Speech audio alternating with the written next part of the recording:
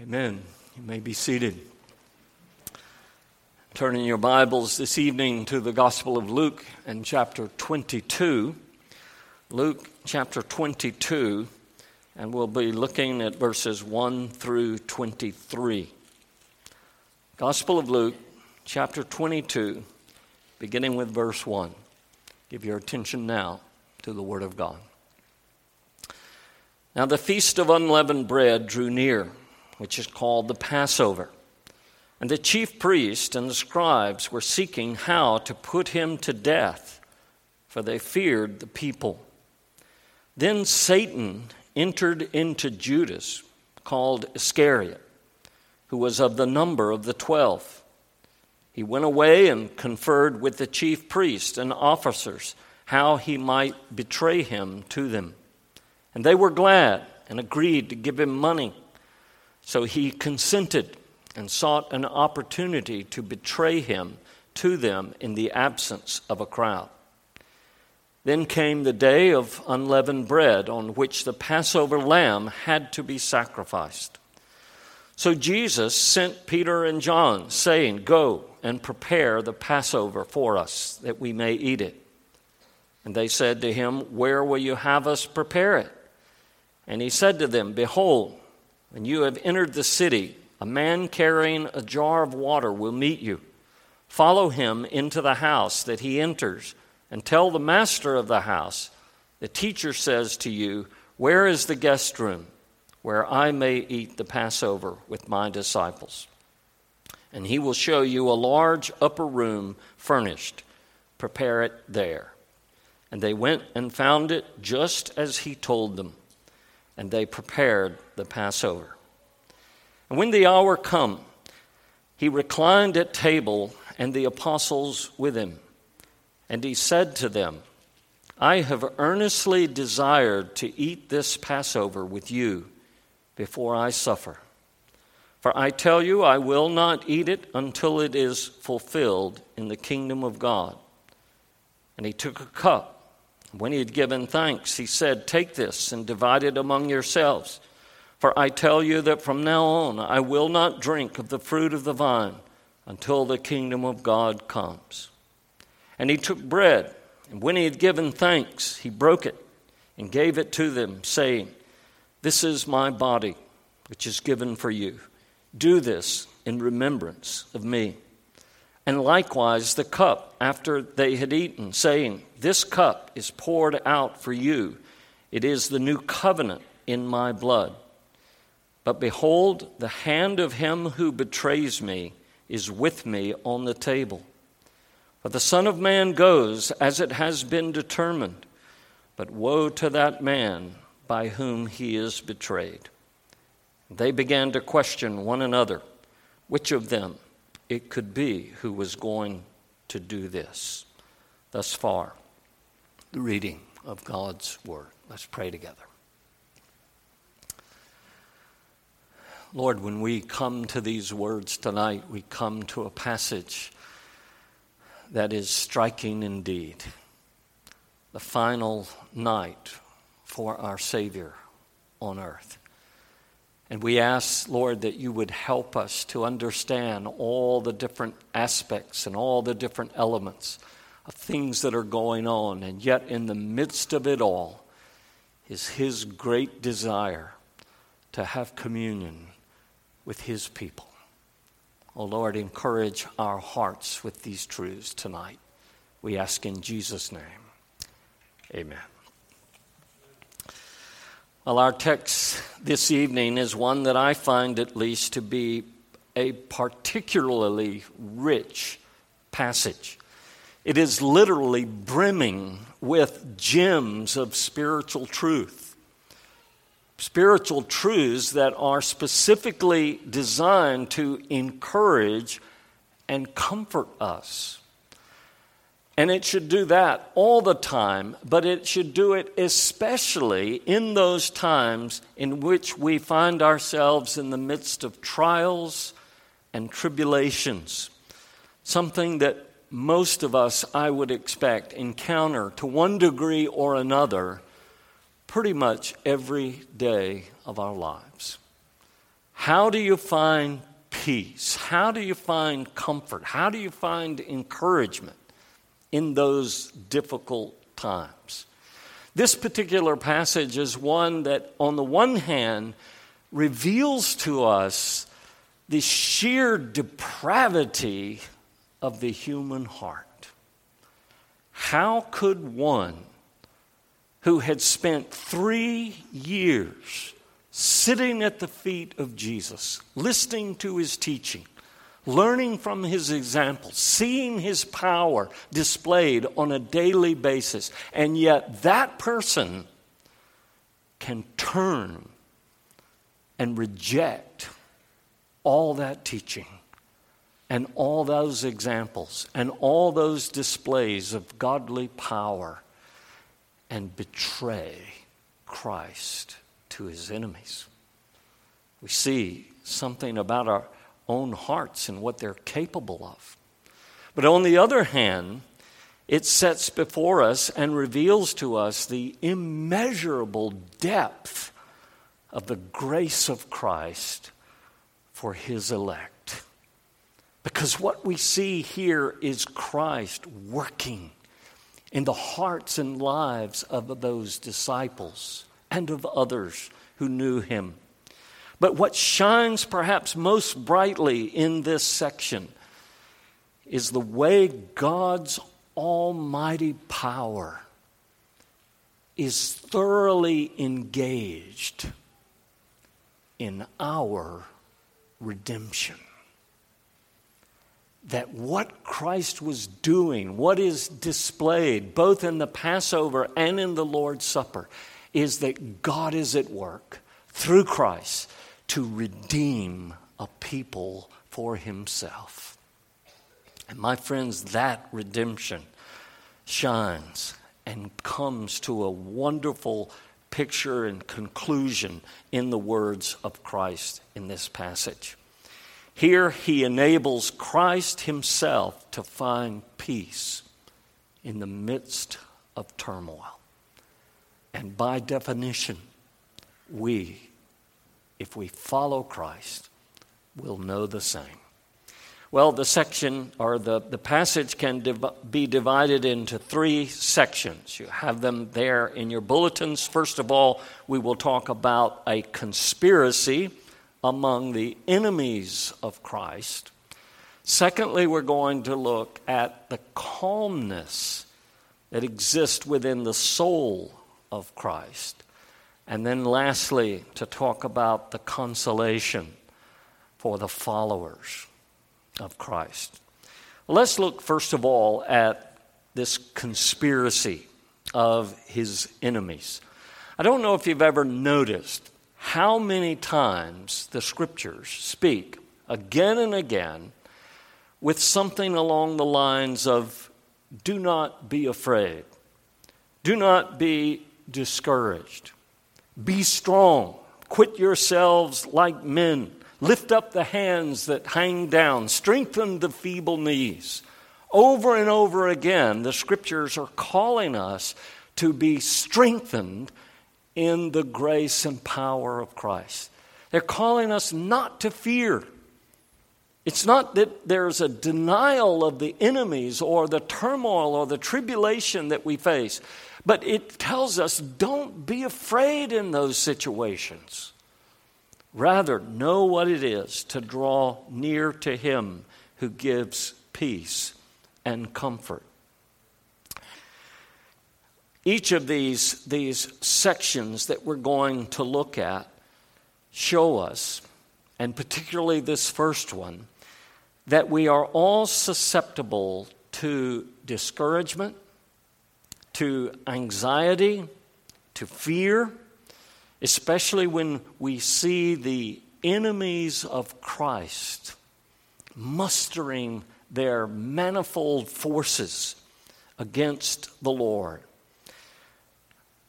Every single day, if I look at the news captions on the internet, I see image after image, crowds railing against biblical truth. We hear reports of presidents, of congressmen, of Supreme Court justices, openly defying the truth of God's word or rising up against the ways of godliness. And that is precisely what is taking place here.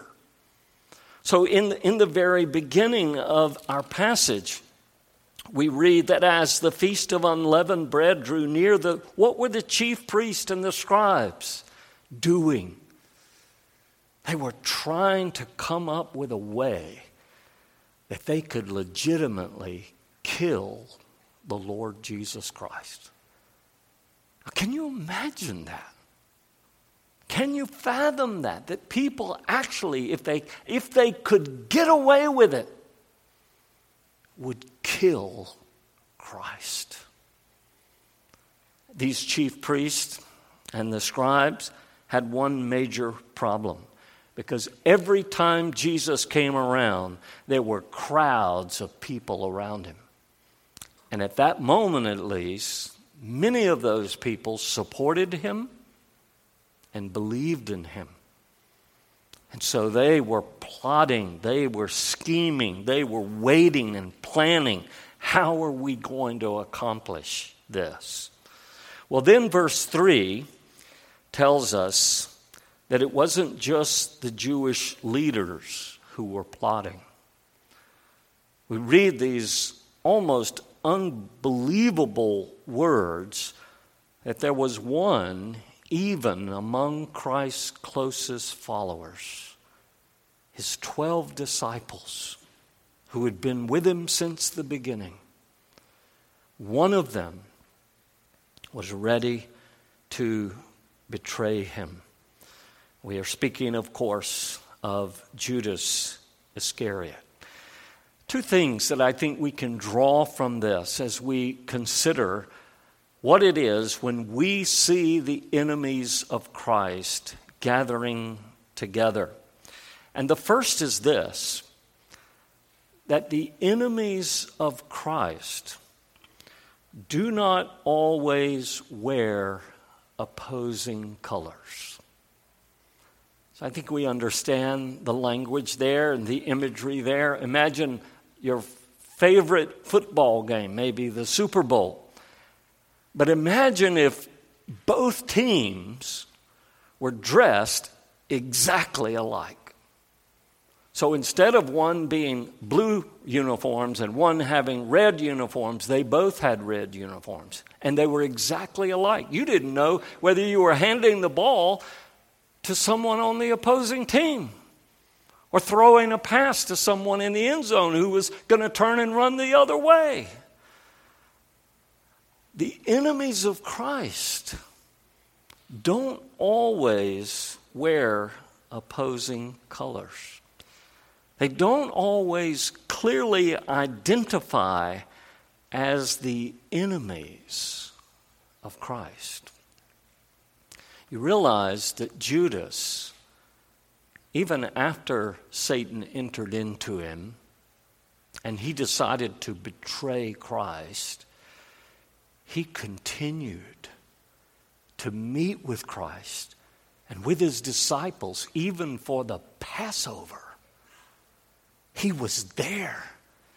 He didn't declare his opposition. He was there to betray him, to act deceitfully and maliciously.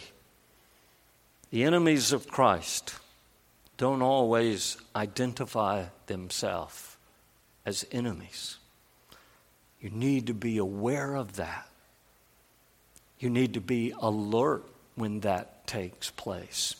Secondly, it's not just wicked and deceitful men against whom we struggle. Now, many times we've got plenty of deceitful and wicked men. We don't have a shortage of them to deal with, to struggle against. But look again at verse 3 and realize these words go well beyond that. Then Satan entered into him. What we see here is that we don't always merely deal with men, but with principalities and powers of darkness. Indeed, we sometimes deal with Satan himself. Now, brothers and sisters, I'm not suggesting that we need to go around looking for a demon behind every bush. But at the same time, never forget the way Satan often presents himself and hides himself and disguises himself even as an angel of light. Don't forget how the Apostle Paul addresses the church at Ephesus. You remember what he says in Ephesians 6. In Ephesians 6, in verse 12, he says, "We do not wrestle against flesh and blood, but against principalities and powers and rulers of the darkness of this age, against spiritual hosts of wickedness in heavenly places." The battle is not just with those whom you can clearly identify as your enemy or hostile to the things of God. Many times you need to look beyond, especially in times of conflict and stress and strain. Look beyond the person that you are dealing with and realize that Satan himself may be at work in that situation. We are wrestling with principalities and powers of darkness. It's not just flesh and blood that we're dealing with. I think that what we see here frequently is the way that Satan, the devil, who is mean and malicious, but he is especially wise and cunning, and he disguises himself, and he often causes minor disagreements between a husband and wife, between two close friends, to become major points of conflict and often disrupting the harmony and joy and fellowship that we would expect in that situation. My friends, in every struggle, in every conflict, be aware, be alert, be vigilant, as Peter says, because your adversary is at work. Every day he's at work, and he wants to do one thing. Your adversary has one goal, and that is to destroy you. You remember what Jesus says in John 10 when he's contrasting himself as the good shepherd to the thief. And what does he say? In verse 10, he says, "The thief comes to steal, to kill, and to destroy."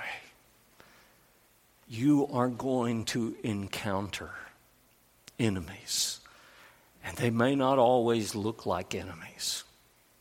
And many times they are going to be propelled by the powers of darkness. Don't be deceived, and don't think it's just about flesh and blood.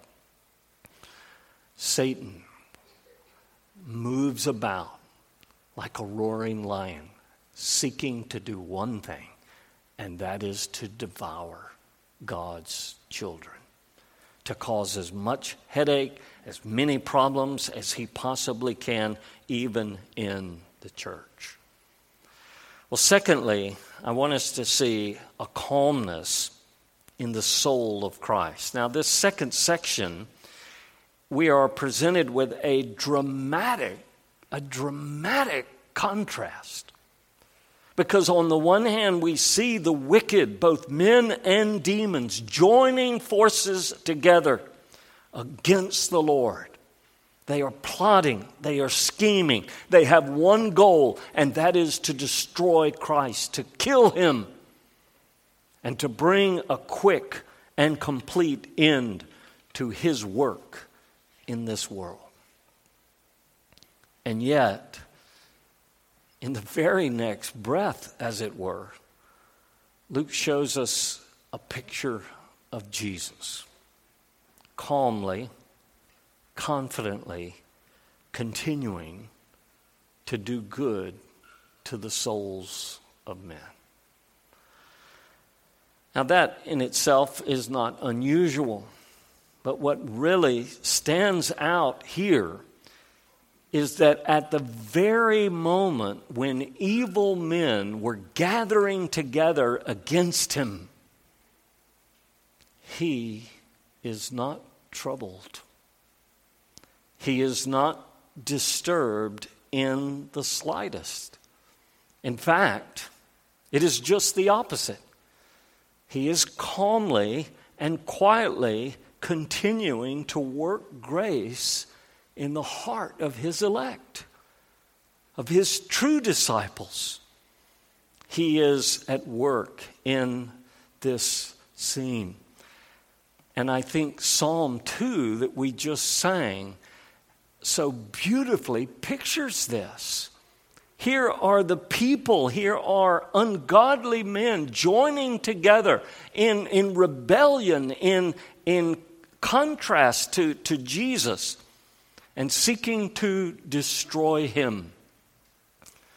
And what does the scripture say God does when he sees that rebellion?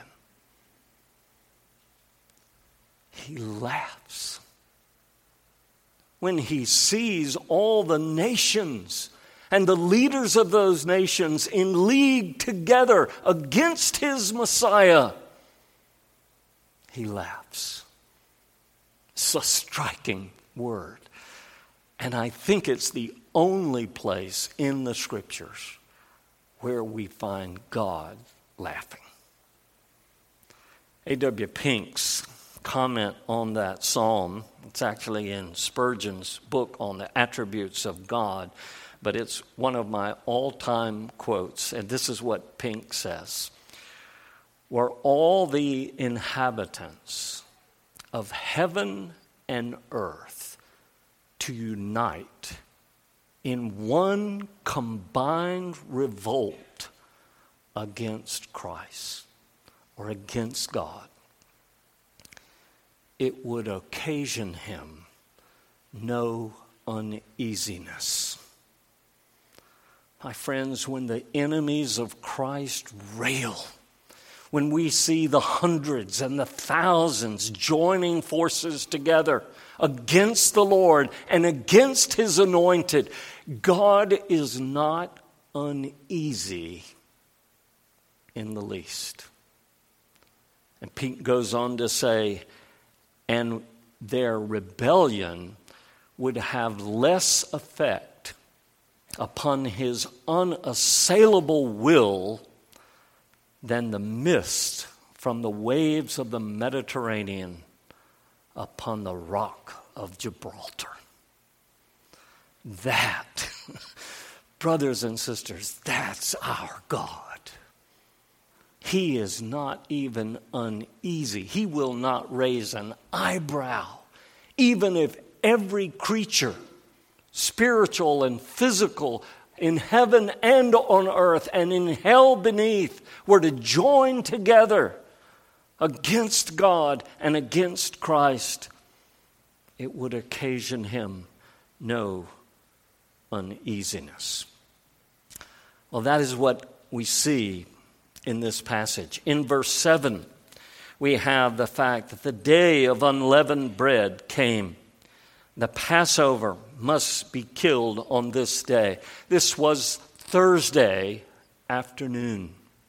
This was the 14th day of Nisan, according to the Jewish calendar. It was the day for the Passover to be observed. And what does Jesus tell his disciples?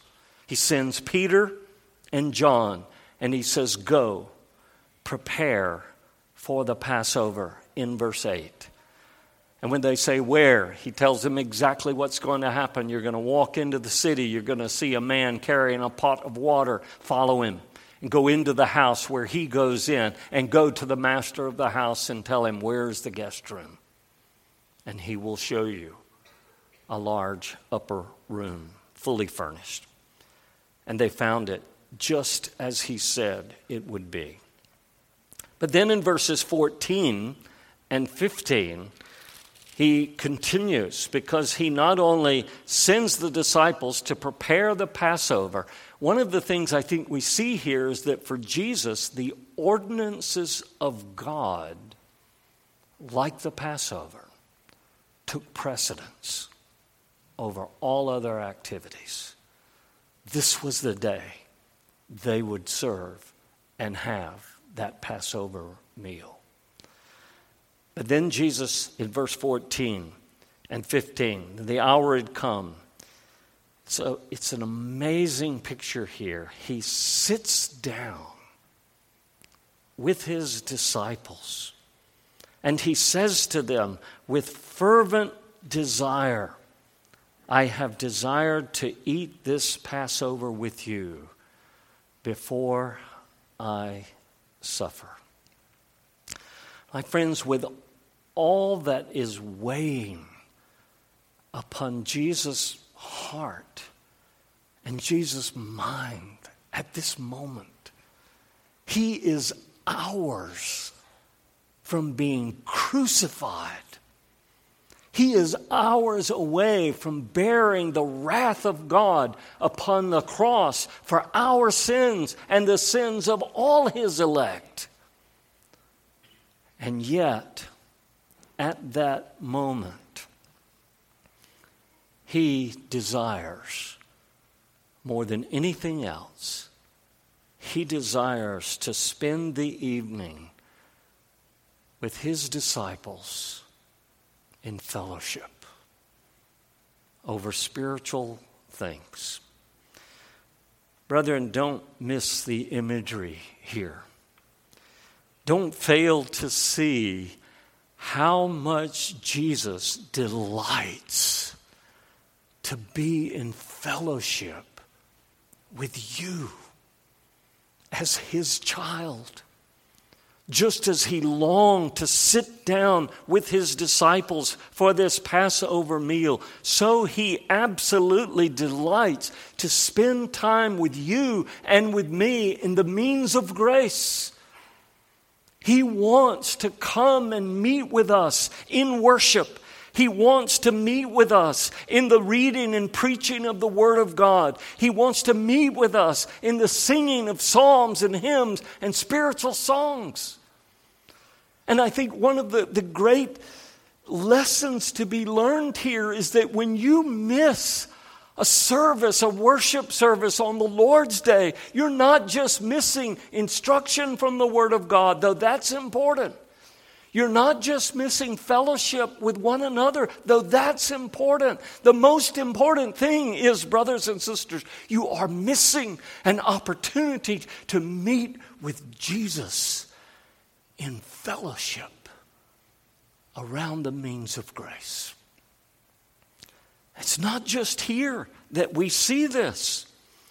Do you remember John's vision in Revelation chapter 1? Do you remember what he sees? He is in the Spirit on the Lord's Day. And what does he see? He sees and he hears of the Spirit comes, and he hears a loud voice saying, I am the Alpha and the Omega, the first and the last. And he turns to see the voice that spoke with him in verse 12. And what does he see? In the midst of the 7 lampstands. Now here's one of those cases where the text interprets the imagery. And he tells us later the 7 lampstands are the 7 churches. Those lampstands are a picture of God's people. And what does he see in the midst of the lampstands? Is one like the Son of Man walking among his churches. My friends, Jesus loves to meet with his people in the worship of God, in the singing of hymns, in the reading of the scriptures. He meets with us. We read it in Revelation 3 and verse 20. When Jesus says to this erring church, I stand at the door and knock. And if you will hear my voice and open the door, I will come in and sit with you and eat and drink with you and fellowship with you. This is Christ speaking to his church. And that is the picture that we have here. Jesus loves to be near his people. He loves to meet with them in the midst of the churches. Now, Jesus begins, as we go on, we see that Jesus begins this Passover meal with his disciples. There are 7 parts to the Passover celebration. The first was a prayer of thanksgiving and the first cup of wine. The second was a eating of bitter herbs to remind them of the bitterness of their slavery in Egypt. Then there was the question and answers. This was the time when the child might say, what does this service mean? Why are you doing this? And there would be answers and there would be explanations. The fourth element was singing. They began singing, if I remember correctly, it was beginning with Psalm 112 or Psalm 113 as they worked through a certain portion of the Psalms in singing. So there would be singing, a second cup of wine. The fifth thing was the lamb was then cut, and unleavened bread was eaten. The sixth was a third cup, and the lamb was finished, and their eating was complete. And the seventh was more singing and a quick exit from the celebration, reminding them of how quickly they had to flee from Egypt. Now, each of these particular elements, in their own way, were a picture of the redemption of the people of God out of Egypt and moving out to freedom in the Lord. But mark the words in verses 16 and 18. When Jesus tells them, as they are beginning this Passover meal, I will no longer eat of this until it is fulfilled in the kingdom of God. And he takes the cup, one of the cups of the Passover meal. Take this, divide it among yourselves, for I say, I will not drink of the fruit of the vine until the kingdom of God comes. The point of this is to impress upon his disciples then and now that the next time we sit down and eat and drink with Jesus, our redemption will have been completed. That all that is symbolized in this meal is going to be fulfilled. There is going to be a full and final deliverance from sin, from death, and from Satan. All of God's redemptive purpose, pictured in the Passover, is going to be completed and finally fulfilled in perfection. Now, how could Jesus be at peace? How could he be calm and quiet, knowing that his enemies were meditating and thinking about how they could kill him and how they would kill him? He knew that would be the result.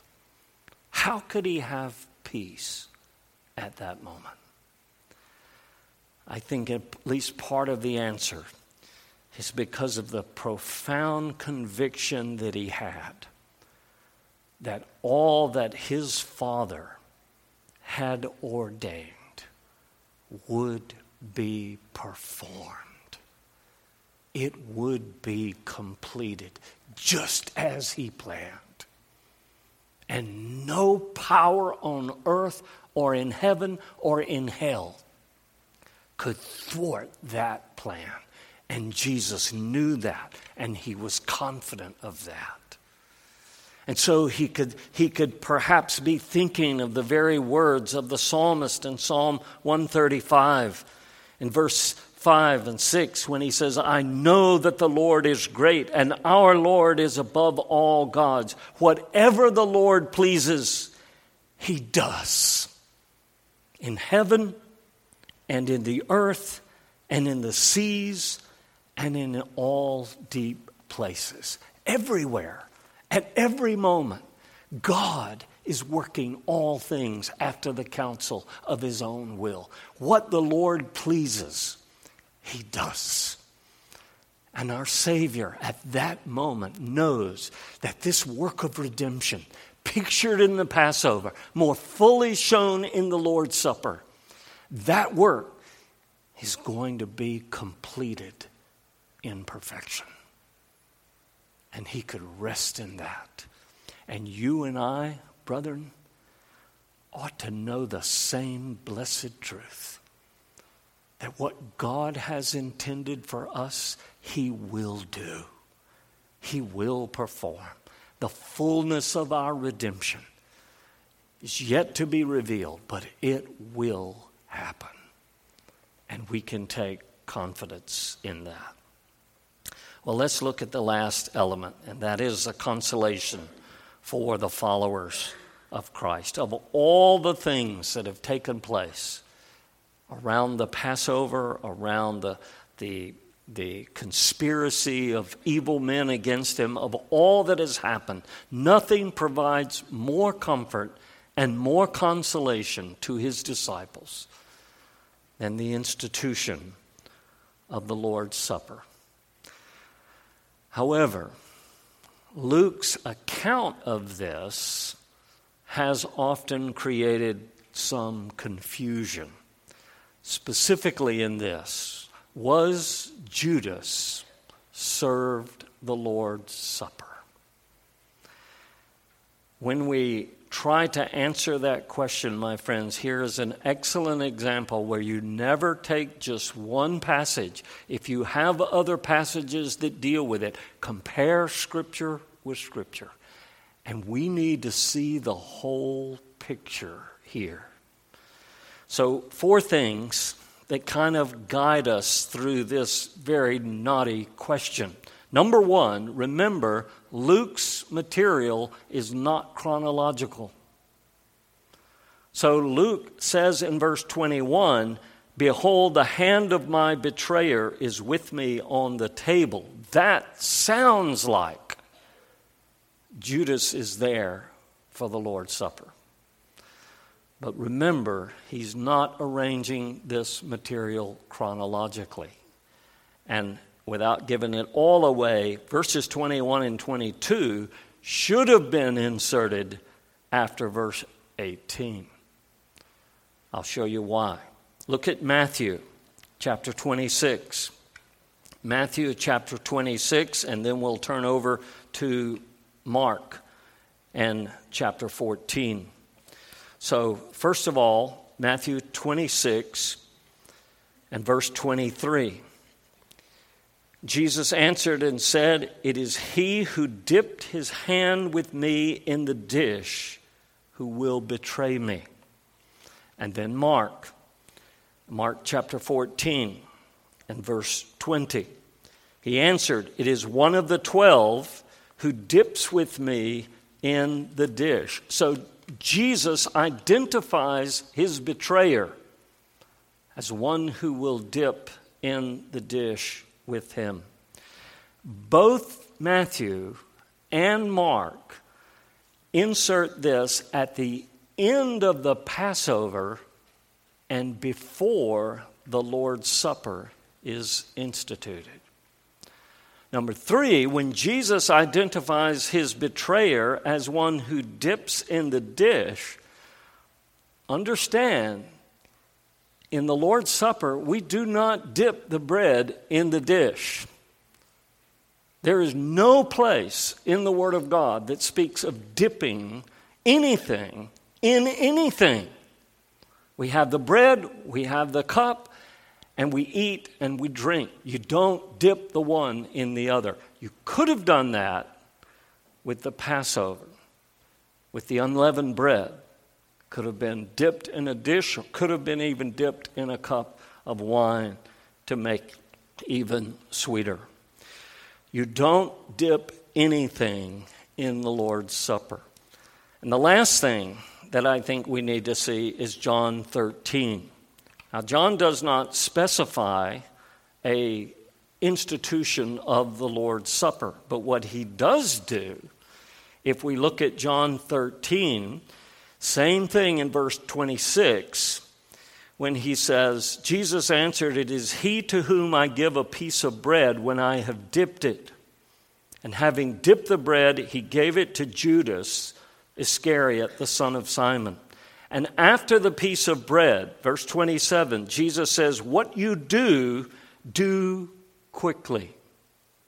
And what happens? Verse 30, having received the piece of bread, he, that is Judas, went out immediately. Now, John doesn't even talk about the Lord's Supper. He's talking about the Passover. And as soon as Jesus gives the piece of bread that's been dipped in the dish to Judas, he says, "Whatever you do, do quickly." And Judas leaves the table. Judas left the Passover meal before the Lord's Supper was instituted. I think that is a consistent, biblical, proper interpretation. Judas was not at the Lord's Supper. It's inconceivable that Christ would give those elements to his betrayer.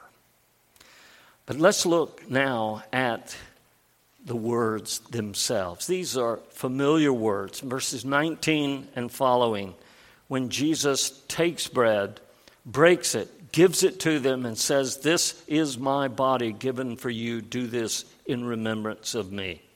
And he takes the cup, and he says, "This cup is the new covenant in my blood." Matthew says, "which is shed for the remission of sin." My friends, there are many lessons that we can draw from this, and we have had multiple messages on the institution of the Lord's Supper. What I want us to zoom in on tonight is the unspeakable comfort and consolation that Christ ordained for the church in this sacrament. He took bread.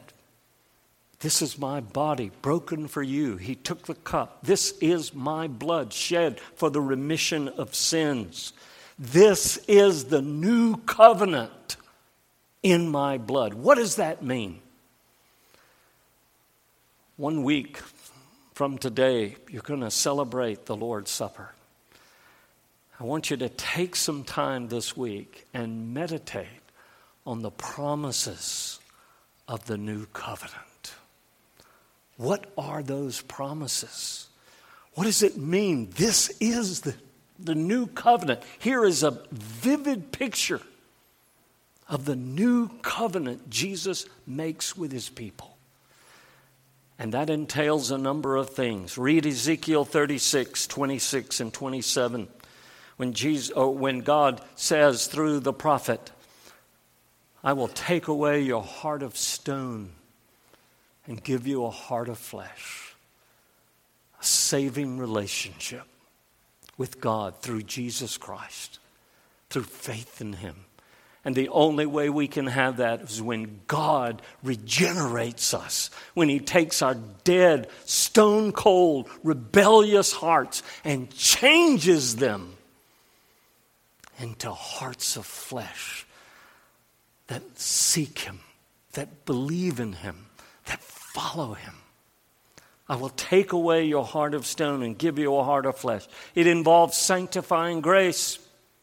"I will give you the Holy Spirit. I will put my Spirit within you and cause you to walk in my statutes." It's not because we're so great that we obey God. It's because He gives His Spirit and puts that Spirit within us and causes us to walk in obedience to His statutes. It is assurance of cleansing and forgiveness when He tells us that the blood of Jesus washes us from all our sins and iniquities. So think about those passages. Think about Hebrews chapter 8. Hebrews chapter 8 and verse 10. Listen to the promise of the new covenant. This is the covenant that I will make with the house of Israel after those days, says the Lord. I will put my laws in their mind. That's a work of grace. When God, as part of His redeeming plan, writes His word and His laws upon our minds. I will put my laws in their minds, write them on their hearts. I will be their God, and they shall be my people. Verse 12, He says, I will be merciful to their unrighteousness, and their sins and their lawless deeds I will remember no more. My friends, take those promises and meditate upon them this week to help you be ready to taste and see that the Lord is good when you meet for the Lord's table. Here is a covenant meal that presents the chosen ones with His redeeming grace in Christ, and it does so more fully and more clearly and more richly than the Passover ever could. Because it shows us that every purpose of God in redemption has been accomplished by Christ. And it will be fulfilled perfectly. This ordinance not only reminds us of Christ's death, but it reminds us of the consolation and the assurance that we have been redeemed by the blood of the Lamb. And nothing, no power on earth, no power in heaven, no power in hell can separate us from the love of God in Christ Jesus. Glory be to His name. Let's pray together. Father, we thank You. How we thank You for this wonderful passage that though evil, wicked men raged against You, Your purposes stand firm. And that work of Christ, pictured at first in the Passover meal and then in the institution of the Lord's Supper, shows us that our redemption will be perfected according to Your purpose and plan from before the foundation of the world. Be it so, to Your glory. In Jesus' name we pray. Let's take a moment and think upon these blessed truths.